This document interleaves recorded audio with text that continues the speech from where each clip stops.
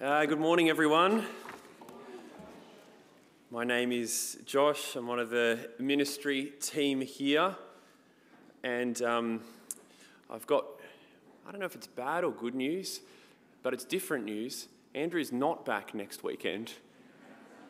No, I think I told you that Andy was preaching next weekend, which means Andy Tuscan, one of our student ministers, is preaching next weekend. But Andrew will be back the following weekend. So we look forward to seeing him then. And who knows if the church will be full or not. We'll see. It's great to be with you. Great to be continuing in our series on Hebrews, where we're nearing the end of. We'll actually reach the end of Hebrews as we come to the end of the school holidays and launch next term into our new project together. But as we come to this part of Hebrews in chapter 10, we're talking about being near to God. And you probably understand how it is good to be near to other people. In the last couple of 18 months or so, we've had cause to, value that more than we have in the last years, as restrictions have seen us unable to be near people that we know and love at various times. For some, those restrictions have really just been an inconvenience, but for others have been heart-wrenching. Fathers who've missed the birth of a child, or those who've not been able to be with ill loved ones, and so on. And so when those restrictions ended and you were able to see people again, most people are keen to be with people that they care about and spend time with them, see family that they haven't been able to see, or friends. Now, this book of Hebrews, the last few chapters particularly, has been telling us that, we've been restricted from being with God, but now restrictions have lifted. Now, I know even if you did really enjoy the time on your own during COVID, because I know some people did, and they just thought, this is great, I actually don't want to see anyone else. This is where the analogy breaks down. The difference is that God is someone you really want to be with. He's not one of your friends or family. God is someone on a whole nother level. Being with God is really at the heart of all that we are made to be. The God who made everything. The God who knows you more deeply than anyone else.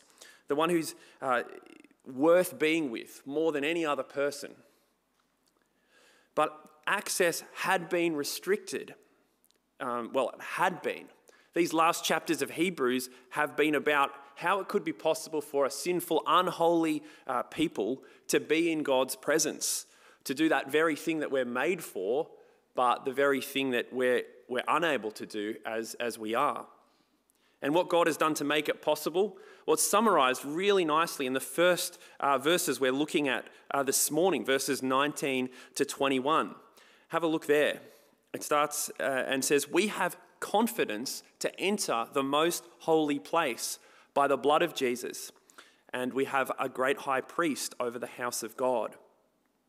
The most holy place, that means God's presence, that's nearness to God. We can enter it because of Jesus, who is both the priest who connects us permanently to God, and the true sacrifice whose blood actually cleanses us on the inside. So without him, it's not possible to be near to God in an intimate way. Now it is, through trust in Jesus. So if that's possible, right, if the restrictions have lifted, it would only make sense that you want to make the most of that. And so that's what we're told in verse 22, to draw near to God. Draw near to God. That makes sense, right? If you can be near God, draw near to him. But what exactly does that mean? Of course, there's a sense in which we will see and be with God finally and fully when Jesus comes back to wrap up this age. That's the key feature, really, of what it is to be in the new heavens and the new earth. It's the fact that God dwells with his people. But we're told to draw near to God even now. What do you think it means to draw near to God?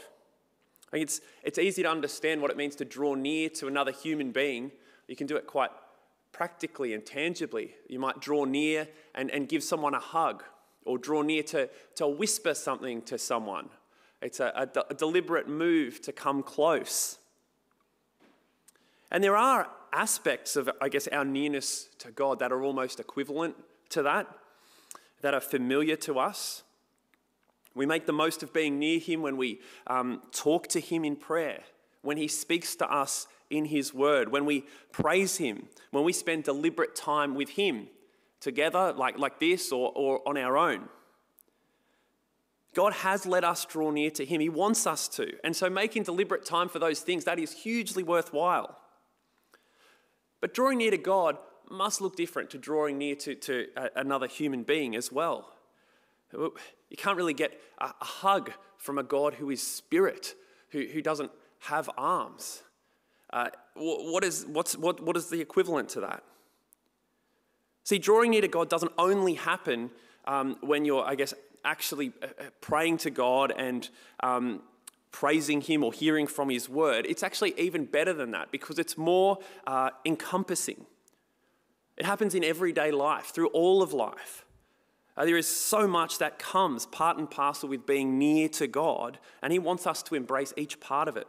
And so today we're looking at, from these verses, 4 aspects that flow out of this opportunity to be near to God. Aspects of God's gift of drawing us near to him. So here they are in summary before we go into detail. The first one is that he gives us a new heart, a true heart, a clean heart, and he wants us to embrace that, to direct our yearnings and desires more and more to the right things, towards him. The second one, he gives us certainty of our good standing before him because of our trust in Jesus. He gives us certainty. Don't worry, the screen's okay. Whew, that's lucky. Let's put that in the middle. Okay, it's very safe now. For those playing along, we're up to 7 minutes. That's why I've got the phone up here, by the way. It's not to check my messages. So we're up to the second thing that God, I guess, gives us as we draw near to him. Certainty of our good standing with him that he wants us to be assured of. The third one is that he gives us the opportunity to express before others how close we are to him. And he wants us to hold fast to that. And the fourth one is that he gives us a tangible way to experience and express faithfulness with other Christians in meeting together. So he wants us to use that opportunity. So they're the 4 things. We're going to look at each of them one by one. The first thing we've been given and are invited to embrace is this idea of drawing near to God with a sincere heart. A sincere heart. Verse 22. See, the heart is all about what you yearn for, what you desire. I wonder what it is that you yearn for or have yearned for this week that you've had your heart set on. My heart typically yearns for a whole range of things throughout a week, for enjoyment, for the satisfaction of achieving something, for the end of the day, sometimes for something as banal as chicken McNuggets. It's consuming sometimes. But sometimes as well, I'm aware of the ugliness of the things that I yearn for. Like when I'm yearning for someone else's success or someone else's whatever it is. I know that that's not good. A true heart is one that yearns always for the right things, desires, well, ultimately, God himself. And this has always been a problem for human beings. Back earlier in Hebrews, we read of the Israelites whose hearts were hardened, even though they were the very ones who saw God's mighty acts in Egypt to rescue them. They still were hardened against him and desired to be back in Egypt, in a place that they felt was comfortable and secure, rather than trusting God for those things. It's always been a problem, and it's been the reason that God's agreement with his people, for him to be their God and them to be his people, the covenant that he made, that's the reason that's never worked out. We heard Jeremiah 31, or part of that, read this morning, and that's quoted extensively in Hebrews 8 and again in the part of Hebrews 10 just before the part we read. But that contains a promise to fix all of this in a permanent way. God says, a time would come when there'd be a new covenant, and he says, I will put my laws in their hearts and I will write them on their minds. That was the promise, a whole new way of doing things, a reformation of our hearts and desires. And with Jesus coming, the new covenant has arrived. Right now, those who are in Jesus have new hearts, transformed, renewed, yearning for God and good things more than they did before. And so to embrace what it means to draw near to God, well, it means to learn and grow in our hearts yearning for him. It means directing our efforts towards desiring him. It means becoming alert to those, ugly yearnings that we have and putting them off. It's possible for us in a way that it wasn't possible before. But of course, even with God's laws written on our hearts, with new hearts, we still find ourselves yearning for the wrong things. I do. So how can we have confidence to enter before God now? Well, verse 22 tells us that those hearts are sprinkled to remove the guilty conscience, and our bodies are washed. That Jesus' work of purification continues, that his good heart that was broken for us continues to purify us. So right now, our hearts are truly good in God's eyes. They're truly sincere because they've been purified by Jesus, the one whose heart was always true. That means even the ugliest yearnings that we have, that we're embarrassed of, even the ugliest yearnings that lead to actions that we've committed, well, they're dealt with. Our consciences might still feel guilty, but the truth is, objectively, our conscience, our inner person, has been totally and completely cleansed. So that's the first benefit of being near God. Sincere hearts, hearts that are actually sprinkled and already true and sincere in God's eyes, but ones that are also made new and are being transformed as we learn to love God more. Well, the second part of the package, if you like, of drawing near is the full assurance that faith brings. Full assurance, that is certainty, having clarity in life. I think it's a difficult thing for us to grasp because we're very used to uncertainty in many aspects of life, very used to lack of dependability. We've recently replaced our fridge because we could not depend on it. We could never be sure when we woke up in the morning whether the yogurt would be frozen through or the milk would be lukewarm. It was always a surprise. But that's it's all through our lives, not just in our appliances. It's people too that we can be disappointed with when a friend doesn't perhaps support us in the way that we'd hoped, or when a boss doesn't come through with a pay rise or promotion that was promised. And when it comes down to it, we can't even depend on ourselves. And so sometimes I think it feels like walking through life is like walking on a tightrope. We feel like we have to kind of stay on this rope, making the right decisions and just hoping that the wind's not going to come and knock us off out of our control anyway. Or perhaps you feel like walking forward is like a kind of a jungle path that's overgrown, that's difficult to navigate. You don't know what you're going to tread on next. Though life might feel that way, we have certainty in Jesus about the most important question in life, where we stand with the God of the universe and our future with him. This verse says we can have the full assurance that faith brings. Now that, at first, that appears a bit like a contradiction, doesn't it? Isn't faith something that kind of by definition isn't quite sure? How can it bring full assurance? Well, the important thing about faith is, what or who is your faith in? How do you gain more assurance? Well, it's not by sitting and considering the strength of your own belief. It's not by closing your eyes and trying to believe more. No, it's by looking hard at Jesus. Because the more and more you consider him and what he's done, the more assured you'll become. Because whatever angle you look at him and his life, he is outrageously dependable. We've seen this all through Hebrews. The author has worked so hard to just show us how good Jesus is, how he's better than all your other options, how dependable this object of our faith is. See, faith's not something just that you come up with on your own. It's not blind. It's grounded in God's actual work, in an actual person called Jesus Christ.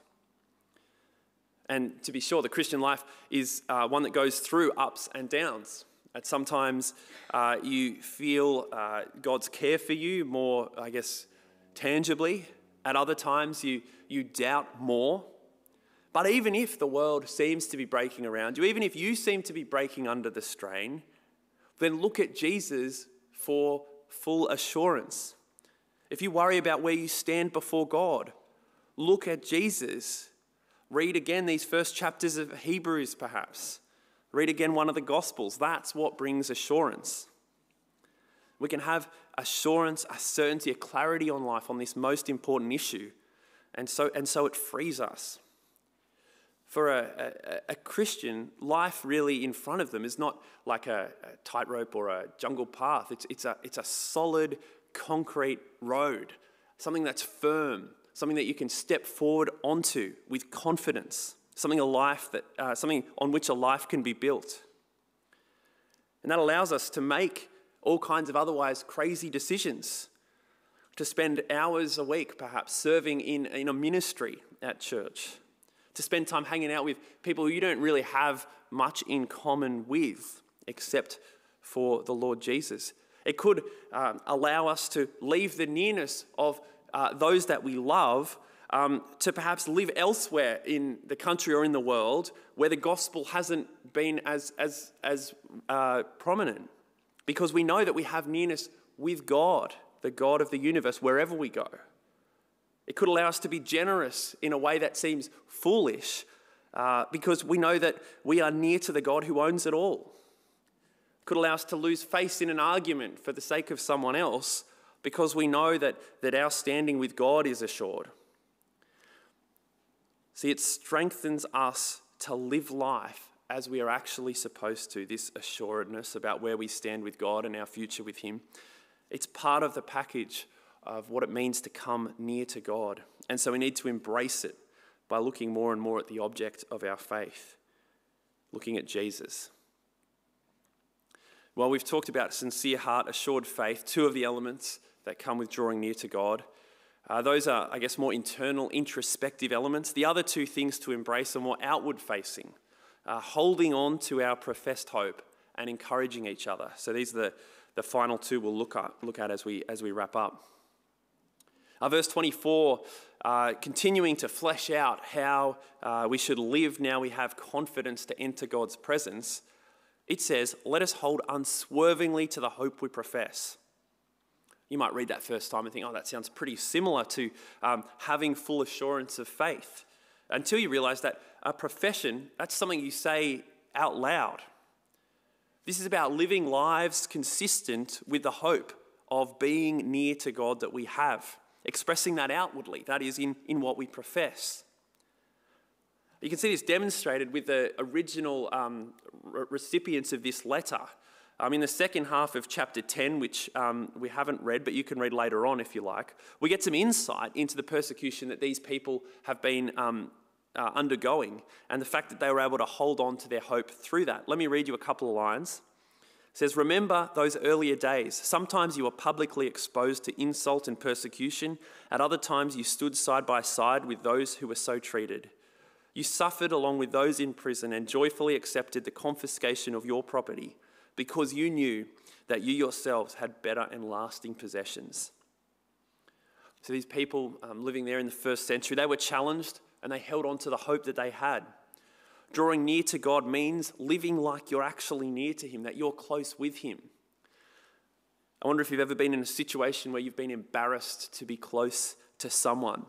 I'm not going to be specific about this example, but there are times when I've been in sort of cafes or restaurants with someone, and for whatever reason, the service or the meal hasn't come up to their standard, and so they've engaged in an argument really with some of the staff.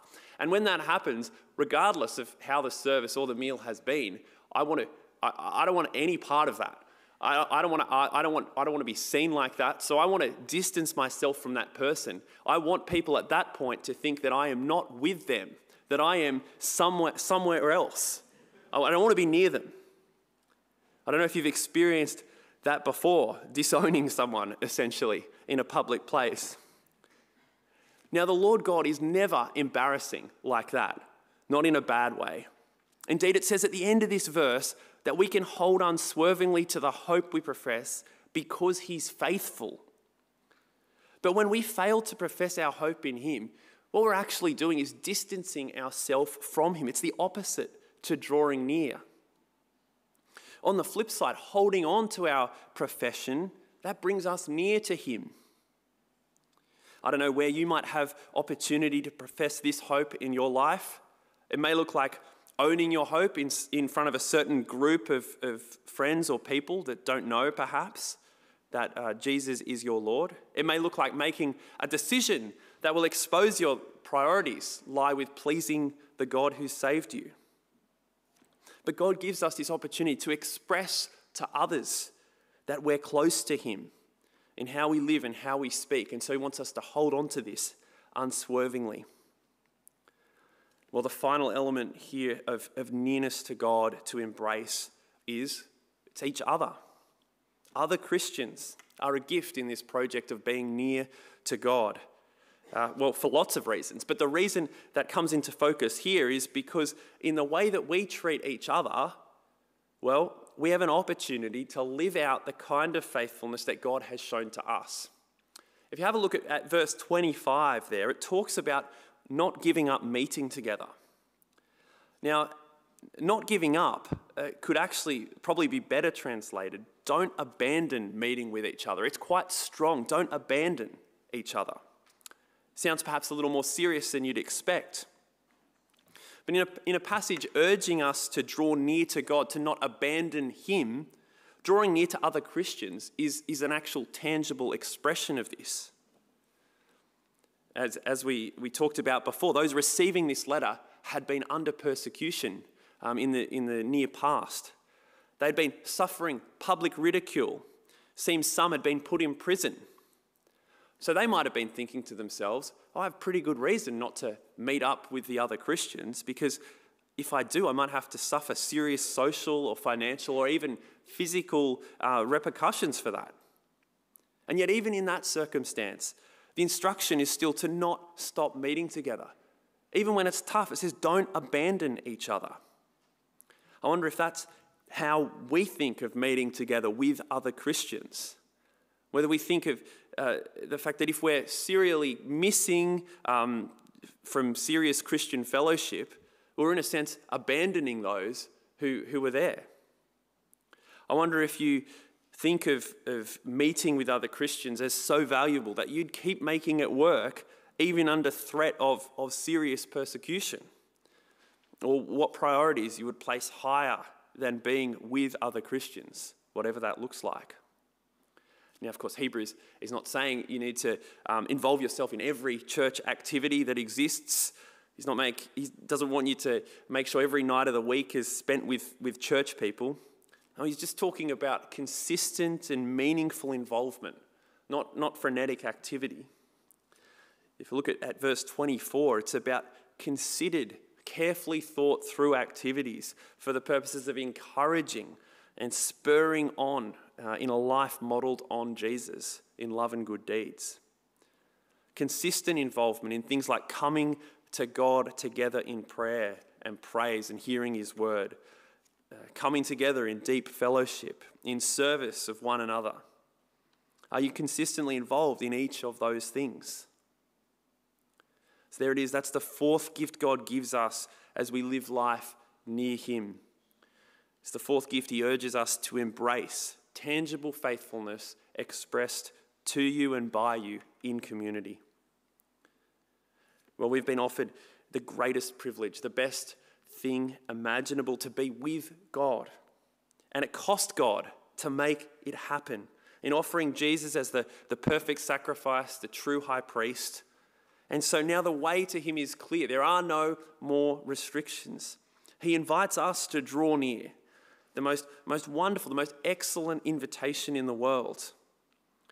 And drawing near to him means embracing what he's given us: new hearts, cleansed consciences, the ample assurance of his goodness and kindness that he's given us, allowing confident faith in him. So he urges us to draw near, to keep drawing nearer and nearer to him in the way that we stay true to him and hold on to the hope that he gives us in our lives, and the way that we stay true to each other. These are the things that will stop us shrinking back, but allow us to grow in faith and confidence and cling on to that most wonderful invitation to be with God. Let me pray. Father, thanks so much that you let us be with you through the costly sacrifice of your Son. Please help us draw near to you, to embrace the great benefits of being in close relationship with you. Please direct our hearts towards you more truly, grow our faith in you more deeply. Let us stay true to you more surely and true to each other more firmly. In Jesus' name, amen.